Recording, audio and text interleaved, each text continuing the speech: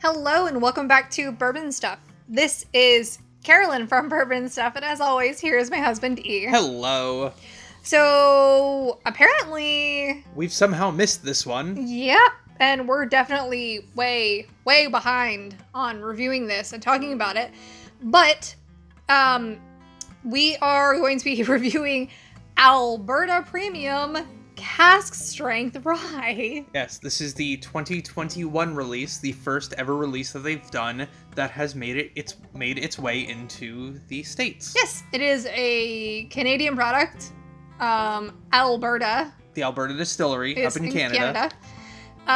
It is a 100% rye mash bill. It is non-age stated. It comes in at 66% ABV or 132 proof. And we were lucky enough to get this lovely bottle for $59.99. Mm-hmm. We've definitely seen it for a hell of a lot more than that in a while. Yes, we have. We kind of went a little crazy with the Alberta products. It was one of those things where every time we saw it, we had to buy it. We've got a nice little stockpile of this after we've broken into the first one, and we've put a lovely dent into this bottle already. Yeah, it's good. It's really... I love Alberta products. And I have grown a love for the higher rye whiskeys that come out of Canada, especially the ones that have some crazy age. Yeah. My big rant for literally 10 seconds. You can keep track of this. I'm going to start at 40. So my big complaint with a lot of rye whiskeys out of Canada is there is literally no specifications for what they say is the amount of rye content in a rye whiskey. So any rye... That's all you get, motherfucker. That is all you get. That's all I want. I've made my point. I've made my point. The TLDR of that is that you do not get a disclosure of how much rye is in something. So in the States, we have barely legal ryes, which are roughly 51 to 53% rye versus corn. Out of Canada, generally we don't get to see the percentage of actual rye in something. Exactly. And it could be as low as 5% and be considered rye whiskey. Are you sure about that? Yes. Are you absolutely sure about that? I have read the regulations for Canada. They are stupid. I'm not getting into that. And I am moving on. So, I'm going to say this. Yes. And then I will stop. Yep. But fair. You cannot call another country's regulations stupid simply because it does not fit your standards as an American who is used to American standards. We've had this conversation. Can I say American standards are stupid as well? You can, if you have a qualm about all of them, sure. There we go. Absolutely. But how we do it is no more right or wrong than how Canada does it. You are correct. It is no more right or wrong than how other countries in the world I was going to say Japan, but... Hey.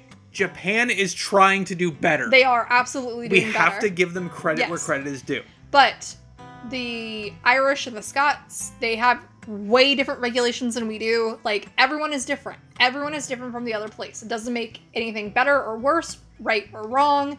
It just... Teaspooning is weird. You are a fucking nerd, and you want to know what's in the bottle. That's what it is. You want to know. Can I just have my nerdly ways? Please let me have this. That's it. Yes. Yeah, just look at the shit that comes out of there as a non-disclosed mash bill. There you go. It is a non-disclosed mash bill. I go into that shit with a grain of salt, is what it is. And if you can buy all the turkey and just fucking fanboy over the turkey with a non-disclosed mash bill, I like turkey now. So don't give me that look. You're a fangirl too. But if you can see a non-disclosed mash bill with that and not scoff at it, then fucking suck it up, buckaroo, because that's all that is. I don't know what to say. I don't know where I was going with this. I was going to say something, but I forgot. So with that, let us move on. Okay, we've already given all the information about this. Yeah. So just to reiterate, this is a $60 bottle of Canadian 100% rye mash bill. It is 132 proof. It is a hot boy, and it is just barely below what would be considered hazmat. Hazmat is what, 141? anything 70% or above. So 140. Yeah. And I will say that on their site, their press release, this is roughly 5+ years old. Okay. So we actually know a bit about it. And because it is Canadian, it is a minimum of 3. Yep. Okay, so with that all being said, shall we get into the nosing? Just smell it. You want to get into the nose, don't I you? do. Okay, let's get into the nose. Give it a little clink. Clink. That was the worst clink ever. It's because I was holding it. Give me a proper clink. That is a much better clink. Thank you. Fuck yeah. I love you too. Okay, so just delicious rice spice and caramely goodness. It's like a little bit of hay almost. Okay, so what I'm going to say is going to sound like a criticism, but it is not. It's very one note. It is. But that one note is delicious. It's rye, and it's one note rye. It's fine though. It's hot. It is herbal spiciness. Yeah. Like that is what so this is. So if you're not into the medicinal herbaceousness, the almost like licoricey or anise notes that that a lot of rye puts off, this is not the bottle for you. It also smells very sweet. It does. Yeah. But it's a very condensed nose. It's not overly complex, but it is lovely. Okay, just go drink. To the taste. Drink. Ooh, that is so good. So it is hot as fuck. It is so incredibly sweet in the same way that like candied fennel. Like if you've ever eaten the like Mexican candies that are those little like technicolored fennel seeds It's that pretty are much this. delicious. That's what this is. It literally tastes like that candy and I love it. It is aggressively warm, so if you're not a cask strength individual, this is not friendly and it's not for you. This will kick you in the teeth and then make you say thank you afterwards. Yeah, but it is very sweet. It is very, very herbal. There's a little bit of tea notes. Oh man, imagine this as a Manhattan. I think the vermouth could hold up to it. Oh yeah, and a little bit of bitters. Yeah. As a whole, if you like rye, this is on the high end of the herbaceousness that you can get in rye, but versus not the sweeter. but not licorice. Like to me, it does not have a very, very strong licorice flavor. No licorice, it no has, anise. It has more dill, more more herbal than anything. So, yeah, it's on the rye spice side of things. It definitely hits a lot of those notes. So yeah, for the price that this is, the Alberta Premium cask strength, I'm so grateful that they released it in the United States this year. Yeah. 2022 is getting an American release as well. Ooh. Oh yes. I look forward to that as well. Forward to buying another like fucking 5 of those. It's really interesting to see how the younger Canadian ryes are compared to the hyper-aged ones that we have. Yeah. Because we have, what? 16, 18, 20? and 20-year Alberta 100% rye whiskeys that are all cask strength. Alberta, are you talking about like the Hofstadters? The Hofstadters, the Lock, Stock, and Barrel. Okay. Yeah, those are all sourced from Alberta. They are literally the same exact distillate, but aged for a lot longer in Canada. And they're far more unique. They are. They're weird, herbaceous, fruity, like... With a bit of rubber tire. Yeah, I was about to and say, some pool cleaner. Yes, yeah. But not bad. If you can I love them. Yeah, if you can like scotch that tastes like seaside and think of like those a mermaid's tail. Think of those notes in the nose of this. You'd almost see the origins. Yeah, no, absolutely.